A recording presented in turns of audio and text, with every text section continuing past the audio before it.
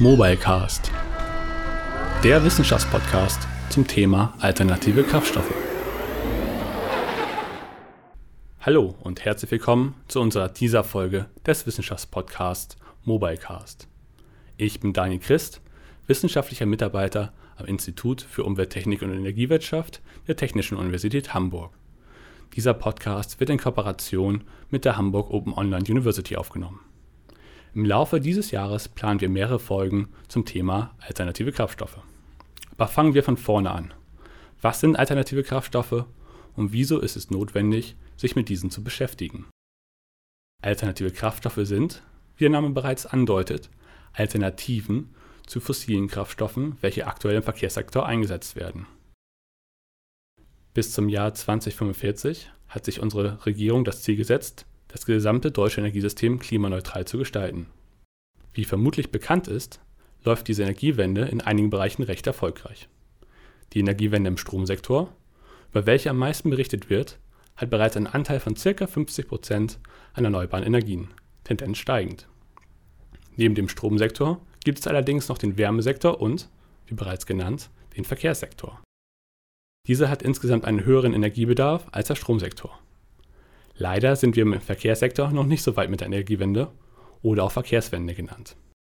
Wir haben aktuell nur einen Anteil von ca. 4% erneuerbarer Energien im Verkehrssektor. Diese 4% sind hauptsächlich biogene Kraftstoffe, eine Alternative zu den ansonsten genutzten fossilen Kraftstoffen und somit, wie richtig vermutet, auch ein alternativer Kraftstoff. In unserem Podcast möchten wir neben den biogenen Kraftstoffen, quasi dem Status quo an Alternativen, auch die sogenannten strombasierten Kraftstoffe vorstellen. Diese setzen sich stark vereinfacht gesagt aus CO2, Wasserstoff und erneuerbarem Strom zusammen. Aber dazu später mehr, in den dazugehörigen Folgen. Insgesamt sind für unseren Podcast 6 Folgen geplant. 2 zu den biogenen Kraftstoffen und 4 zu den strombasierten Kraftstoffen.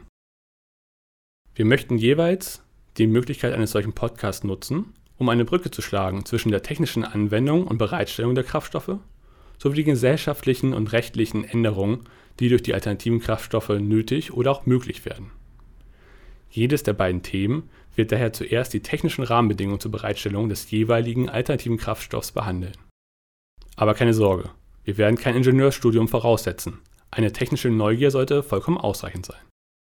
Für tiefergehende technische Fragestellungen empfehlen wir daher das Lehrmodul an der TU mit dem Namen Advanced Fuels, welches jeweils im Wintersemester angeboten wird.